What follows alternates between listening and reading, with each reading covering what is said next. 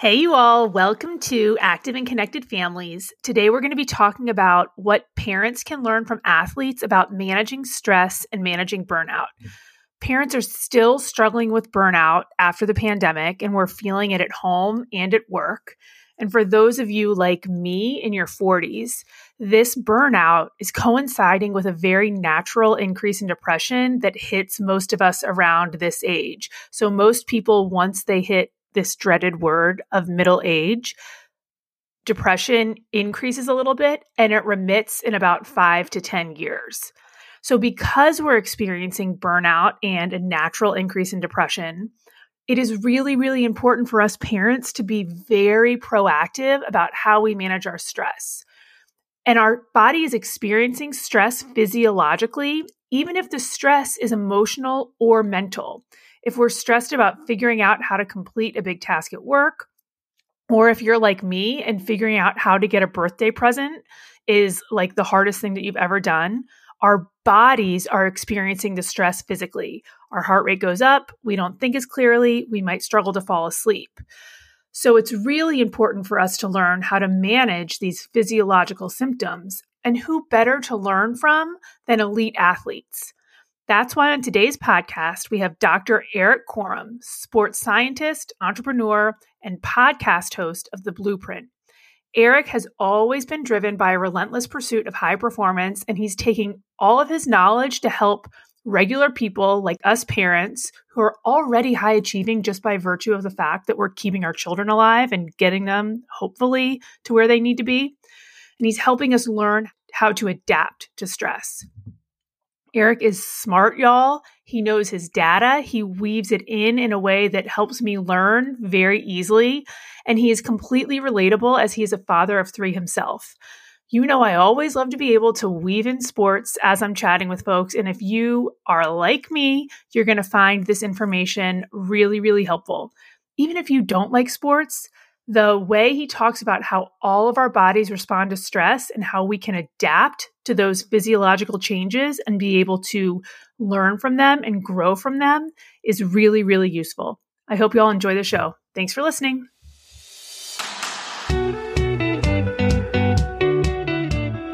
Active and Connected Families is a smart, relatable conversation with me, Dr. Amanda Sovic Johnston, child psychologist, mother of 3, and entrepreneur. I've spent my career providing family therapy and supporting high-achieving mothers, and maybe even more hours with my girlfriends trying to figure out how we can all feel more confident in our work and our relationships. And you all, there's one thing I've noticed. We're all struggling in some of the same places, and we're all looking for some down-to-earth advice that we can actually use.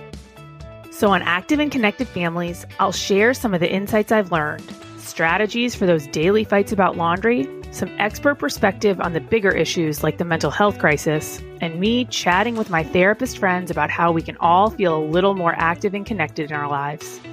Throughout, I hope to make you laugh at least once, but I know I'll leave you with something that'll help you become a better parent and maybe even person. Thanks so much for listening. Hi, Eric. Hey, it's great to see you. I'm glad, guys. This is take 2 because my power went out during take 1. So we're back with 2, and we have a much better intro because we're going to be talking about parental burnout, which I think is really, really important right now. And I know you have tons of stats around it. So can you talk to us physiologically around what happens with burnout and stress that so many parents are experiencing? Yeah, this is such a great question. I think it's a timely discussion coming out of kind of this pandemic period, right? And I was right down the road from you when that all started. And so, yeah, like right now, I know the American Psychological Association said that burnout is at an all-time high. And really, if you look at across all professions and then really just in personal life, people are just burning out left and right. Well, why is that? First of all, I think we need to get an accurate view of stress to help us understand what the real culprit is here. Stress in and of itself is not the problem. Stress is actually the gateway to growth. So if you want to improve at anything in life, if you want to get physically fit, right, you have to deliberately engage in exercise, and that causes different adaptations to occur. If you exercise from a cardiovascular perspective, your heart literally remodels itself. The left ventricle gets bigger in the chamber size. So you can pump more blood per beat. That increases cardiac output, improves longevity, all these things. But that comes from the stress of exercise. If you want to learn a new skill, you have to deliberately engage in learning, which leads to something called neuroplasticity. So it's not acute stress that's the problem. It's this long-term chronic stress that when these stress systems turn on to engage in something, it's when they don't turn back off that we have a problem. And that's when we have physical and mental mental illness. Like you can have mental health issues, you can burn out physically, you can get injured. And so I think there's my friend, Dr. Alex Arbach, he's a director of wellness and development for the Toronto Raptors. He has a really cool phrase. He says, stress is just our brain and our body preparing us to do something effortful. And so moms and dads out there, when you're listening to this, I think sometimes when you feel that heightened state of alertness and you feel it coming on, it's okay to reframe the moment. Like, this is okay. I'm about to deal with something difficult and my body's getting me ready to do that. Okay. So I think sometimes that can be very helpful. I mean, I feel that every night at bedtime, right? It's like 7:45 and I'm relaxed and I'm like, this is when I'd like to be watching Jeopardy or something like that.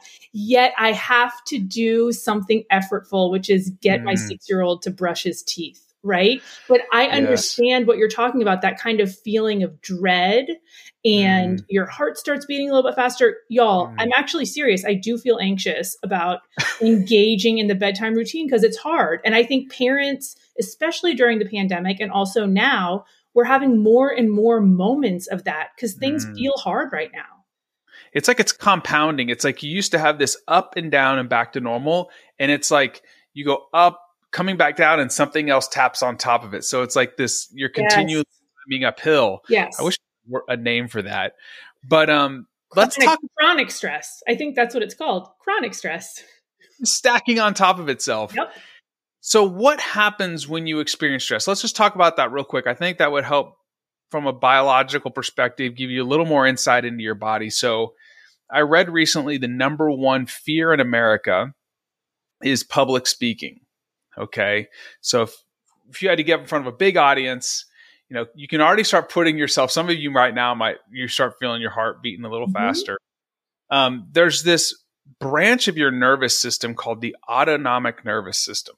And there's two parts of that, the sympathetic and the parasympathetic. Now, the sympathetic branch really has nothing to do with sympathy. Rather, it's a bundle of nerves that run from your neck to your navel. But it's more like the gas pedal. And when the gas pedal goes down, your heart rate increases, your respiration rate increases, your pupils dilate, your hands get, sweaty.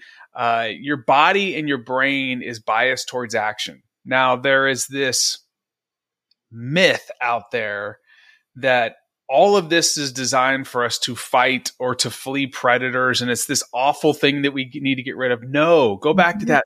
In my body preparing me to do something effortful. So I do public speaking, and guess what? Sometimes it's really frightening to get up there, but my body is mobilizing resources to get me to do it. Or maybe you have a difficult conversation you're going to have with your spouse, work colleague, or you're a teacher, right? That's the worst.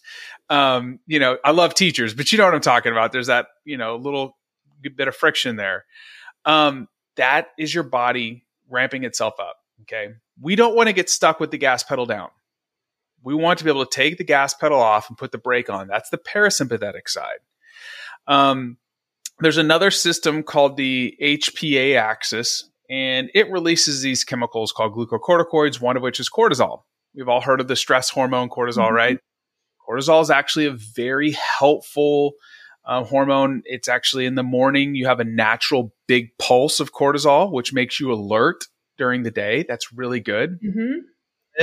When you have chronically elevated stress, you have chronically elevated cortisol, and that can lead to a whole host of issues. So the acute stress response, these things are turning on. Okay. What we want to be able to do is have these systems turn on, deal with the issue, turn off. Mm-hmm. Well, guess what? Here's something interesting too. The brain and the body does not differentiate between physical and psychological stress. These systems just turn off or turn on. That's it. So here's the cool thing. Because it's a generic system, so to speak, there are tools that you can use, which we'll talk about a little bit later, to regulate yourself in the moment when you feel like you're getting stuck over here and you need to dial it back down. Okay. But what we want to do is we want to build the capacity so that when life does get sticky and it gets difficult, because it's going to get difficult. Like we're either heading into a storm or we're heading out of a storm. Mm-hmm. Mm-hmm. That when it gets really hard, you have the capacity to adapt to that stress without it costing you as much physically and mentally. So let's take a pause here for a second. What are you thinking, Amanda? So I'm honestly, because I'm an athlete, right? I'm already just like thinking about a sports metaphor, which is for me, when I still swim competitively, which I'm not ashamed of, but which I love, by the way. Right. But before I race, I don't even remember if it's parasympathetic or sympathetic, and I should, but I get nervous, right? Yeah. Like I get nervous. My heart starts beating fast. And then I swim, I race, I'm doing something hard, and then I'm done. And I'm exhausted and I've released the cortisol. I've done what I've needed to do. Also, same way, I finally get my kid to brush his teeth. I'm like, I've done it. I've experienced it. It's over. And now I can go watch Better Call Saul, right? I love that show. Oh, it's so good, right? I'm like, I'm not watching it right now, but I love it. But I think the idea is right now, parents aren't having the opportunity to turn it off. And it's so simple when we think about it in athletic terms, but we don't think about it when we think about what we're experiencing as parents. And I think it's important for us to start putting it in those terms because we can learn so much. Yeah. And there is this myth that elite athletes or elite whatever don't feel stress. That is complete baloney. There's a cyclist named Sir Chris Hoy. He was the greatest Olympic cyclist of all time, 6 Olympic gold medals. And when he was talking about what it felt like to race in Olympic finals, he said it felt like he was going to the gallows. Like he was literally about to be executed. But I want you could understand that. You get on the blocks, you're shaking a little bit. You're like, why am I doing this? Why do I continually do this? Absolutely. But what he said next is really interesting. He says, he said, but what I would do is I would focus on my butt in the seat, my feet in the clips, my hands gripping the steering wheel. And what he was able to do is he was able to harness his attention, because attention is the currency of performance. And let's forget about athletics. When you have that difficult thing that happens in life, right? You have a child that's not acting the way that you would like them to, and you're going through those. We know what we're talking about here, right? And it's a reoccurring thing, and you feel yourself ramping up that continuum. And guess what happens when you start getting more and more and more over on that sympathetic side? You start talking or acting in a way that don't align with your values. Can I go ahead? Can I say one thing about this? Put a pin in it. Let's go. No, it's not a pin, but I do this in my practice all the time. Is anxiety is rooted in the past or the future, right? Anxiety is something that we experienced in the past and we're reliving, or it's in the future, something hard that is going to happen. So we can really calm ourselves down if we get in touch with our senses, if we feel our butt on the seat, if we feel our feet in the clips. Our senses are what takes us to the present where the scary things aren't happening. Right. That is exactly, I love this. I wish we would have met before, man. I feel like I wish we would have met when I was in Virginia. I would have just driven out to Charlottesville and hung out. This is mindfulness, essentially. And there's nothing mystical about it. This isn't a religious thing. This is a tool that you can use as a parent, at work, at home. Is you want to train your attention to know where your attention is so you can harness it. And then what you can do is you can act in a way that aligns with your values, the way that you want to be, right? My friend, Dr. Peter Haberl, he says, goals are a destination, values are about a direction. Values are about how you want to be right here, right now. And if you're like, I value empathy, or I value compassion, or I value excellence, in those sticky moments with your kids, it's like, if you can be aware that you're ramping up, then you can go, okay, I know I'm doing this. And now let's talk about a tool you can use, right? So you probably talk about breath work. The breath the breathing is really interesting because it taps into the sympathetic and parasympathetic nervous system. So if you ever heard somebody say, just take a deep breath, like you're freaking out, just take a deep breath. That's like the worst thing you could possibly ever do. Yes. Because vigorous inhalations or long duration inhales actually ramp up the sympathetic system. So if you're ever tired and you have to go into a meeting or something, you can do like repetitive repeat inhalations and it'll kind of ramp you up. If you are feeling that stress system turning on, you can perform long duration exhales, and there's some really cool things physiologically that happen, but then it actually kind of puts that brake pedal back on, and then you can return to your senses. So that's a tool like in the moment that I like to use. And you can train it at other times. That's why mindfulness is really cool. You can train using the breath. You can go walking and do a mindfulness walk.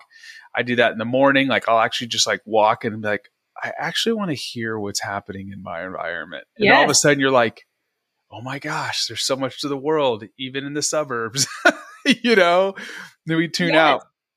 But, so that's like the acute stress system, right? You're in the moment, it's sticky. Well, how do we prepare our brain and our body for these things that are unforeseen? Wait, can I just interrupt you really quickly? Yeah. Guys, I'm a crier, and I would never have thought that you would have made me cry. Talking about like sports stuff, by the way. But I think the idea of using this data to live closer to our values and using this information to live closer to our values, because that's why we're doing it. We don't want to make our decisions based in fear, which is what can happen so easily, especially if it is just like, having to deal with a hard conversation with one of my kids or my partner or a teacher. We want to do it aligned with our values. And these are tools that we can use to get aligned with our values. I love that. I call this mental fitness. And so our definition for mental fitness, I'm just going to read it to you, is the ability to be consciously present and to process information without bias, which empowers you to respond quickly and rationally to changing circumstances through committed actions anchored in your values. And Can you so, read it again? mental fitness is the ability to be consciously present and to process information without bias. So you're present to the moment. And when that information comes in your head, you're thinking about it without bias, right? You can see both sides of the coin. That's really hard to do, right? Can I get an amen on that one? And then this empowers you to respond quickly and rationally to changing circumstances through committed action that's anchored in your values. So for instance, you have that difficult thing come at you and you're like, instead of just responding, you're like, I'm going to think, okay, let's think about both sides of this. Now I'm going to respond in a way that's aligned with really who I am and what represents me. That's a mentally fit person. That's really hard, and it's an ongoing process and journey. Like we all have great moments, we all have not so great moments, and the goal is over time you continue to train this, you become wiser, you continue to work through things like mindfulness, you have more control over your thoughts, emotions, and feelings, and then you get to act in a way that's aligned with who you really want to be. I always say too, to bring it back to sports, but I say that that's what makes a good athlete is the ability to kind of have something tough happen and to reorient yourself more quickly, right? So you sprain your ankle, you can't train for 2 weeks. Well, how long is that going to derail you? How quickly are you going to be able to experience something hard and get back in there to reach your goals? And it's the same thing as a parent. Stuff is thrown at us all of the time. And how quickly are we able to try and adapt to live closer to the values that we want to live to, or however you would say that. But that's the point. I'm with you. In football, which was a sport that I worked in for a long time, you think of a game as like there's, a 60-minute game and then there's 4 quarters, right? Mm-hmm. But the best coaches I've ever been around all had a very similar thought process that every single play has a lifespan of its own. Yes. And it was like execute, process, move forward. Do the thing, process it, which I think a lot of us have a really hard time actually taking a moment to process. And that's why having just little 2-minute breaks in the day where you actually just sit with your thoughts is really helpful. And good, bad, or indifferent, move forward. Mm-hmm. And no, I think that's true as parents, right? Mm-hmm. And that's what I tell every single parent that comes into my office is essentially like, yes, maybe you made a mistake yesterday or even 5 minutes ago. We're all making mistakes all the time. All we can do is learn from it and try to do better next time. That's it. Just learn and move forward with that learning kind of in place. I'm with you. That's 100. I think we're on the exact same page. And I think having that background and competing or trying something hard and deliberately putting ourselves in difficult situations trains that little muscle, right? Mm-hmm. And not to take this on a side jaunt, but I think it is important, no matter what age you're at, to deliberately engage in difficult things. Yes. To practice these skills, to test yourself, we picked up jujitsu, my family. My wife is actually the best in the family. She's a brown belt, which 7 years in. And we decided to do Master World. So that's World Championships for old people. So cool. Yeah. And, she was an All-American softball player at Mississippi State. So she was a stud. Like she was really, really good. She was named like the all-time best Mississippi State team and all stuff. But we go to Worlds and we both had never been in that situation before. And we both had kind of an adrenaline dump before we did it. And you get sick and you feel awful. And then you actually step on the mats and you do it and you realize it's not as bad as I thought it was because somebody's trying to do you physical harm, but you don't know that, those things you can come back to over time. And so when you face that next hard thing, it's like, wait a second, I've been there. I've done that. I dealt with this before. I know I can do this. It's different. I don't know the outcome. And actually, I read this once that if the outcome of what you're dealing with is uncertain and it's important, you should expect to feel pressure. Yes. So if it's uncertain and it's important to you, that's a normal thing. So, let's shift for a second, if you don't mind. Do you want to, I want to kind of talk about some preemptive big picture things though, that we can do. The scientific literature is pretty clear that to build the capacity to adapt to more stress, meaning your biological system has this bigger gas tank, right? So like, if you think about all the stress that you can handle as a gas tank, and then every day you wake up with a certain amount of fuel in that tank. Okay. Certain things add or take away from that fuel. If you had a great night of sleep the night before, or maybe you didn't have a lot of stress the day before, you got more fuel in the tank. But the size of that tank can increase. And the way that we can do that is there's 5 things that can increase our capacity to adapt to stress.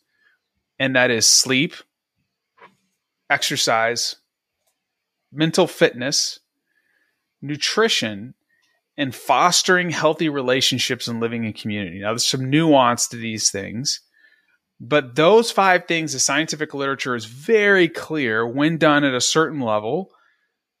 Not only do they increase your longevity, They improve your capacity to adapt to stress, and you'll be able to thrive. So we could take these one by one. I'll just kind of pause here and let you tell me what you want to do with this. But these are the kind of the big 5 pillars. Eric, you're a genius. I want to hear everything you have to say. Which means, really, guys, I'm not supposed to be plugging his podcast in this moment, but you have a podcast. What's the name of it? It's called The Blueprint. The Blueprint. Okay. Yeah. We basically distill like the cutting edge science and all this kind of stuff into really short chunks for busy people, like 10, 15 minutes. It is short chunks. I've listened to it, but the reason I'm saying that in that moment is that I think I'm getting tidbits all the time, right? But you've distilled it into the top 5. And by the way, this is active and connected families, and it's active in our relationships, in ourselves. And there's like the mindfulness piece, the mental fitness piece, and also in our communities. And so in many ways, now I didn't include sleep in my tagline, right? But in many ways, we're essentially talking about the same thing. Yes. I think what would be useful maybe for our listeners is to talk about any of these tools, because I think most of our listeners know, like, I should be getting sleep or I should be eating this, but how can we actually, I don't know, increase our ability to deal with the stress on the day to day so that it does get turned off or we can prevent burnout? Yeah. So these systems, so my doctoral work was this. I got really interested in I started noticing with elite athletes, whether I was working with an Olympic gold medalist in the sprint events or a football player or a swimmer, it didn't matter. They all had the same signature, biological. We could measure these things, that they could take on a tremendous amount of physical and psychological stress, and they could adapt really quickly. Their body returned back to baseline. And we talked about this, I think last time, the allostasis, right? Our body wants to get to this state of homeostasis. It wants to achieve stability through change. Your body wants to achieve stability through change. So it's internally adjusting its environment all the time to deal with these inputs and stressors.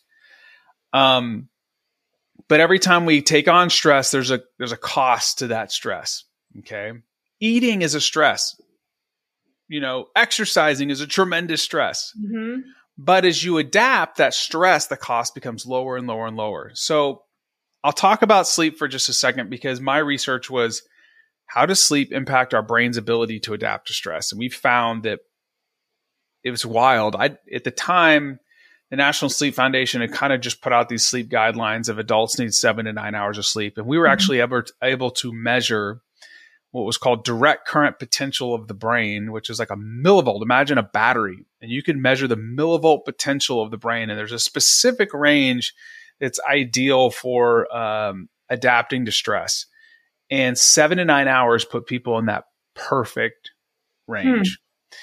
And here's why. Okay.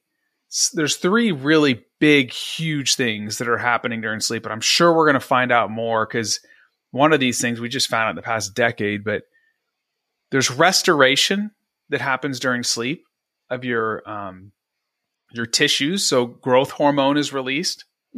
So if you exercise strenuously, there's damage done to the body, which creates an adaptation. Growth hormone is released during sleep, which helps repair tissues. At the end of sleep for men, there's a lot of testosterone released. Also, during later parts of sleep, you actually experience a blocking, what's called the corticospinal pathways, and you are in a state of complete paralysis, which allows your muscle tissues to completely relax. It's also during REM stages when you have crazy dreams, so your body's kind of protecting you from thinking you can fly and run around your room. But so you have restoration of your tissues. During sleep, these systems, the sympathetic and parasympathetic nervous system, the sympathetic nervous system shuts down, the HPA axis turns down, and your immune system ramps up. So you can create what's called long-term immunological memory. And then there's also something else that happens. So the second thing is you have a detoxification of your brain. So about 15 years ago, they found that the brain does not have a lymphatic system like the rest of the body. It has something called the glymphatic system.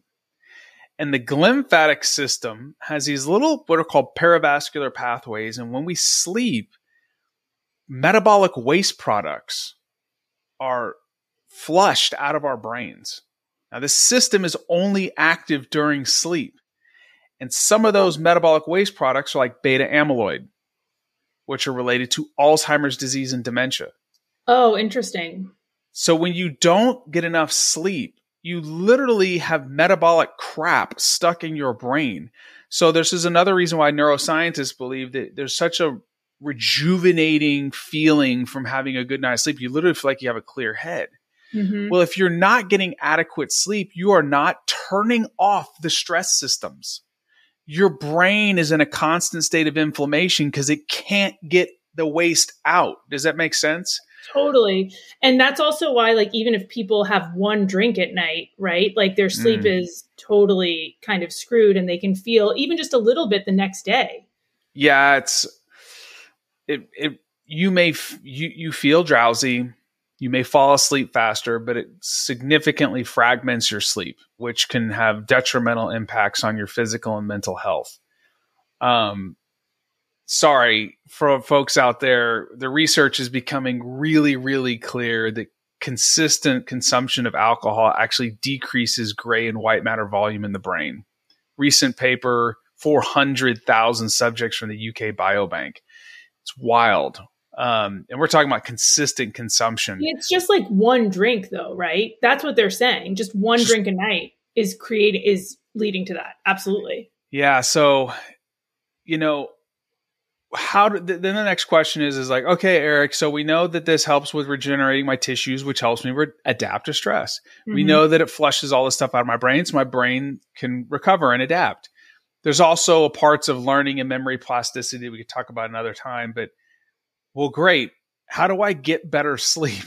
A couple of the things that, like, the number one thing that you can do to help improve your sleep, it's related to your circadian clock. So circadian means about a day or 24 hours. And this is a naturally entrained rhythm of wakefulness and sleep. But there's anchors to your circadian clock. And they're called time givers or Zeitgebers. That's the German name for it. Of which light, humidity, temperature, food, movement are like the primary ones. The number one is light. Up until about, 100 years ago or so, we spent most of our time outdoors. Mm-hmm. We were more aligned and what's called entrained to our environment. When we started becoming more domesticated, so to speak, where we're indoors all the time, we've seen a decoupling of our circadian clock. And I mentioned this person on our first recording, Bruce McEwen, who is like the giant in neuroendocrinology. In his research, like the number one thing that you can do to entrain your circadian clock, which sets you up for adapting to stress, is viewing sunlight frequently throughout the day, specifically in the morning and then as the day goes on, because there's special cells in your eyes called melanopsin cells. And what happens is when sunlight interacts with those, specifically in the morning when it's very intense and there's a specific hue of light, there's this thing that sits above the roof of your mouth called their circadian pacemaker. Oh, I had no idea. Yeah, it's called the suprachiasmatic nucleus, SCN. It then sends a signal to every cell in your body that it's time to be alert and awake by increasing body temperature and spiking cortisol. When you then have frequent exposure to light, natural sunlight, because it's very intense throughout the day, your brain is able to say, this is where I am in time and space. Mm-hmm. And then when the sun goes down, you need to start dimming the lights in your house, because if light is an alerting signal in the morning, what do you think it is in the evening? It's an alerting signal. And what it will do is it will keep you awake by suppressing melatonin production, which is that sleepy hormone.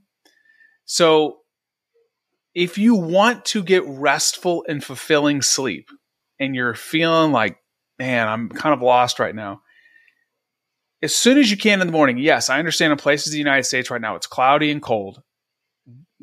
You got to just put on your your big boy Yep. pants, right? And Yep. go outside. Yep. And because here's the thing, there's a way to measure the intensity of light. It's called lux. 1 lux is like 1 candle in a room. You need about 100,000 lux to entrain your circadian clock. So really bright lights in your house, maybe 400 to 500. Going outside on a very bright morning can be 10 to 20,000 lux. Wow. On a cloudy day, it can be 5 to 10. So you don't have to go out for 20 minutes. Like, just go outside while you're having a cup of coffee and put your coat on. If you go for a walk in the morning. Outside. Yeah.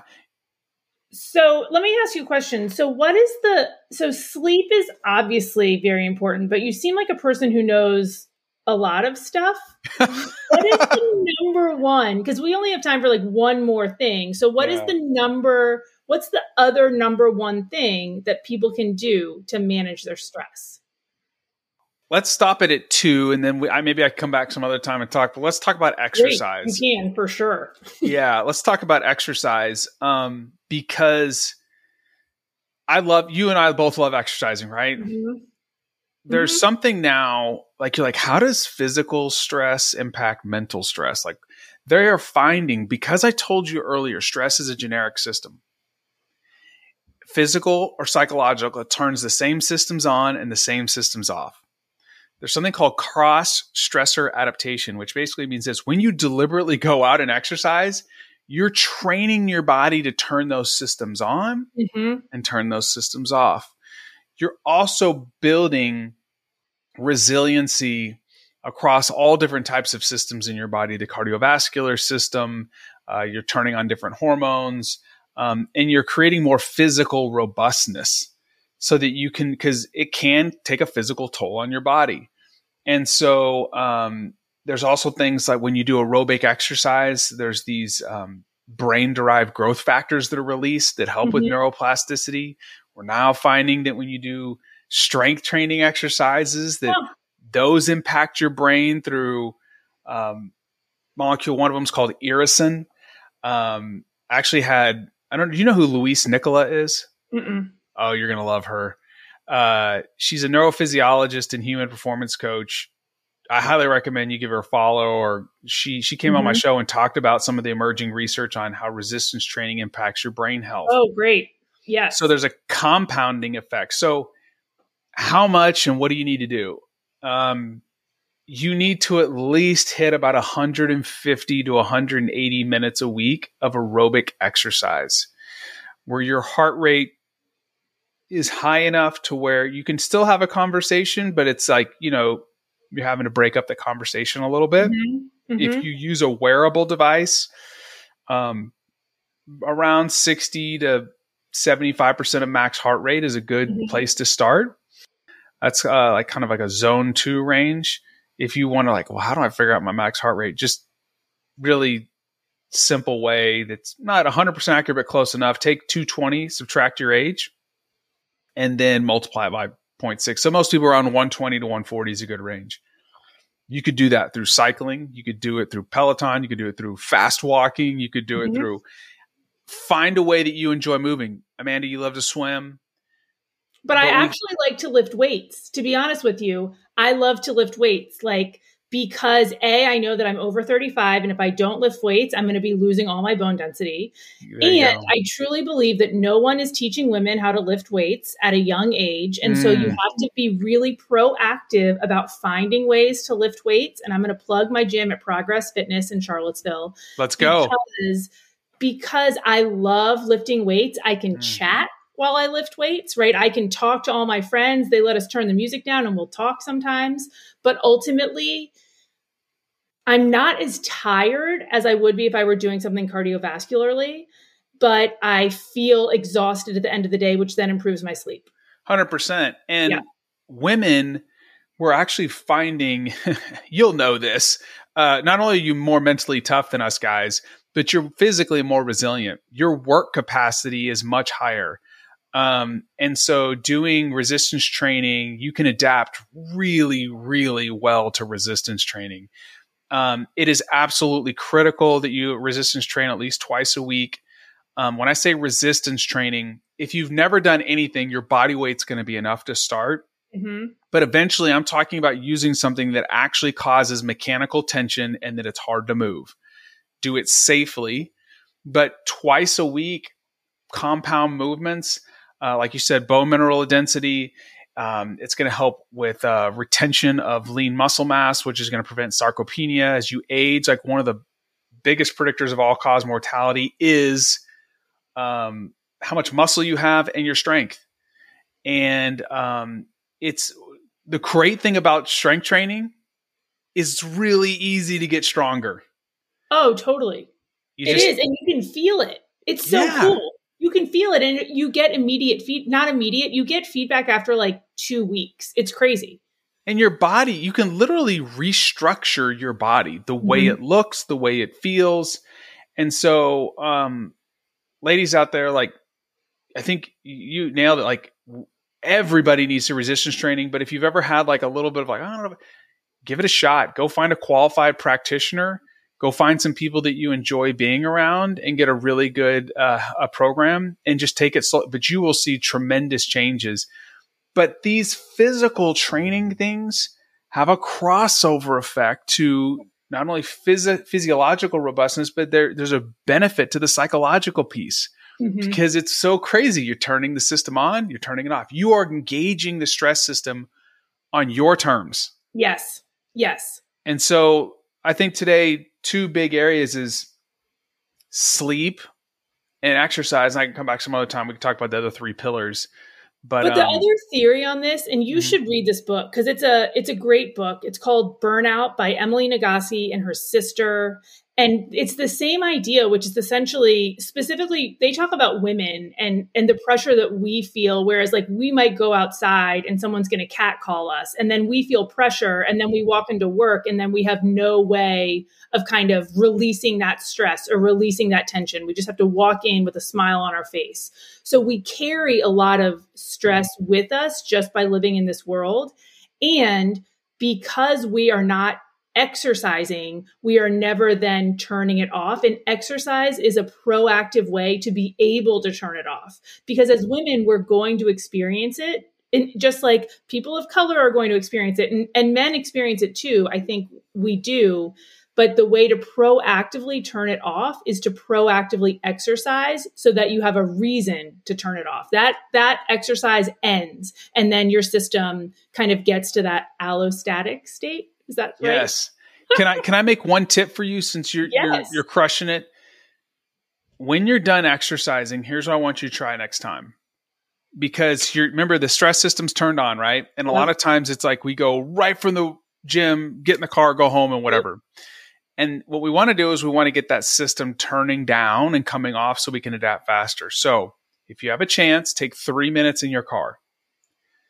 And I want you to do like a 4-8 breath tempo. 4 seconds in, 8 seconds out. Remember we talked about how the breath is a way to activate the parasympathetic? Yep. So when you're done with your exercise session, whether it's aerobic or strength training, the sympathetic nervous system's turned on. Now it's a great time to take 3 to 5 minutes and engage with breath work to bring the parasympathetic system back online to help you recover. And you get 2 for 1.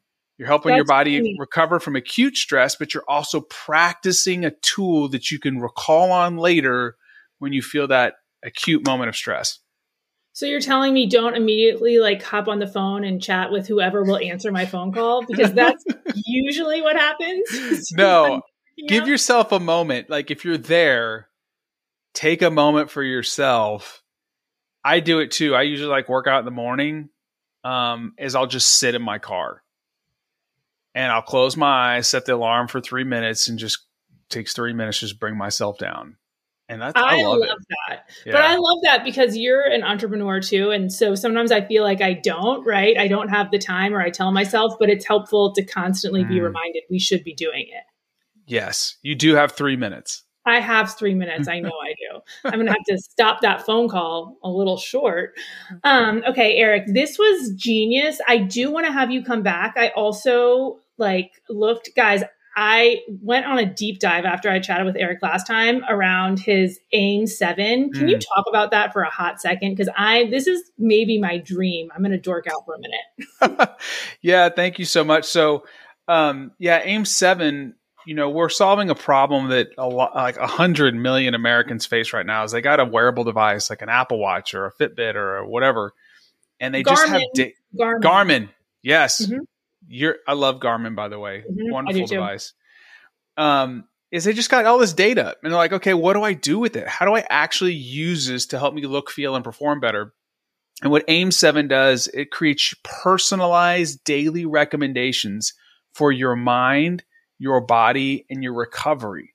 And then what we do after a week, just like we would do with an elite athlete, is we're going to go, oh, Amanda, of all these things, here's the one area we think you should focus on. We're going to give you tools. We're going to give you recommendations around that. And then we're going to help you set a small little goal so that you can improve in that area. So let's say you're crushing it physically, you're getting good sleep, but you haven't quite put enough in on the mental fitness side.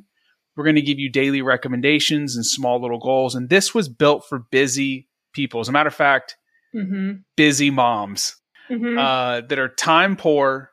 You care about your health and wellness, but you know what? You don't have 2 hours to go to wherever and work out every day, or you're living in the real world and you've got a certain amount of time and you want to feel better.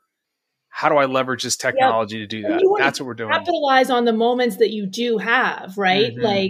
And if I have 45 minutes to work out, I want to make sure it's kind of the best workout for me. Yes. And to have someone else tell me that based on if I'm sleeping enough or what I did yesterday, like, I think that, because I'm kind of winging it half the time. Yeah. And really, I think I should be recovering more. And by the way, I put in a recovery day today because I just feel tired. But it would make me feel better if a watch was like, you should recover, which I know is crazy. But I do think it would be cool to have data to inform that. And that's what we do. So like for body, we can tell you the precise type, intensity, meaning how hard to go, and duration of exercise that your body is ready to adapt to today. And the recommendations are all based off of the things you love. So if you love to do resistance training, we'll provide you like how many sets and reps. And if it's hopping on the elliptical, we'd be like, hey, Amanda, today is a day to go like only 30 minutes and stay in this specific heart rate zone. Or, hey, pump the brakes. You're looking like you're getting a little stressed out. Go for a walk, and then let's invest some time in your mental health. And here's a tool to use. So it's recommendations. It's not a bunch of data. It's like, what do I do? Click a button. AIM-7's there to help. Eric, it's funny. Like, I went to a running store about 6 months ago and I said, like, I'm swimming a lot and my Garmin watch isn't giving me the data I want. Like, can you help me figure this out? And he tried to help me like download all these apps to go with my Garmin. I had no idea that I would be having this conversation, but I'm so excited. How can other people find this and find you? You go to aim7.com. It's AIM7.com. The app is not in the App Store yet. So we are in what's called private beta, which means that you sign up to get on the wait list. And then what we do is we do these really cool cohorts. We'll bring in like 100 people together. And in the first month, we actually do 4 Zoom calls with that cohort with me and my team. And we talk about adaptive capacity. We talk about how to improve mental fitness. And we really just want to give people a white glove experience. And we're going to be doing this for probably the next 4 or 5 months, and then it'll be in the App Store. We have the Apple Watch in end to end. We'll have Garmin and Oura in here in the next 4 to 5 weeks. So, Amanda, you have a free AIM-7 subscription for life. I'm excited to get you in. If you want to follow me, I'm on Instagram and Twitter at Eric Corum, and then the Blueprint Podcast. Like I said, it's this type of stuff in like 10 to 15 minute chunks you can listen to on the way to a workout, right? Or the grocery store, or dropping your kids off. I love it. This was so useful. I'm so excited. I can't wait. And I can't wait to share this with my listeners. Thank you so much, Eric. Thank you so much, Amanda. Have a great day.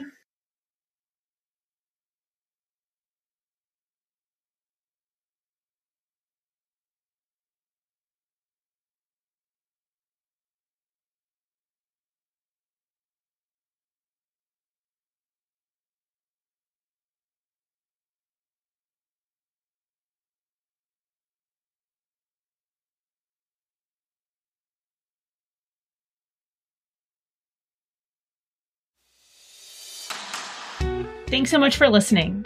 Don't forget to like and share the Active and Connected Families podcast if you found this helpful. And if you or someone you love are interested in therapy, you can find out more about our practice at www.virginiafamilytherapy.com. Again, that's www.virginia, all spelled out, therapy.com. Thanks again.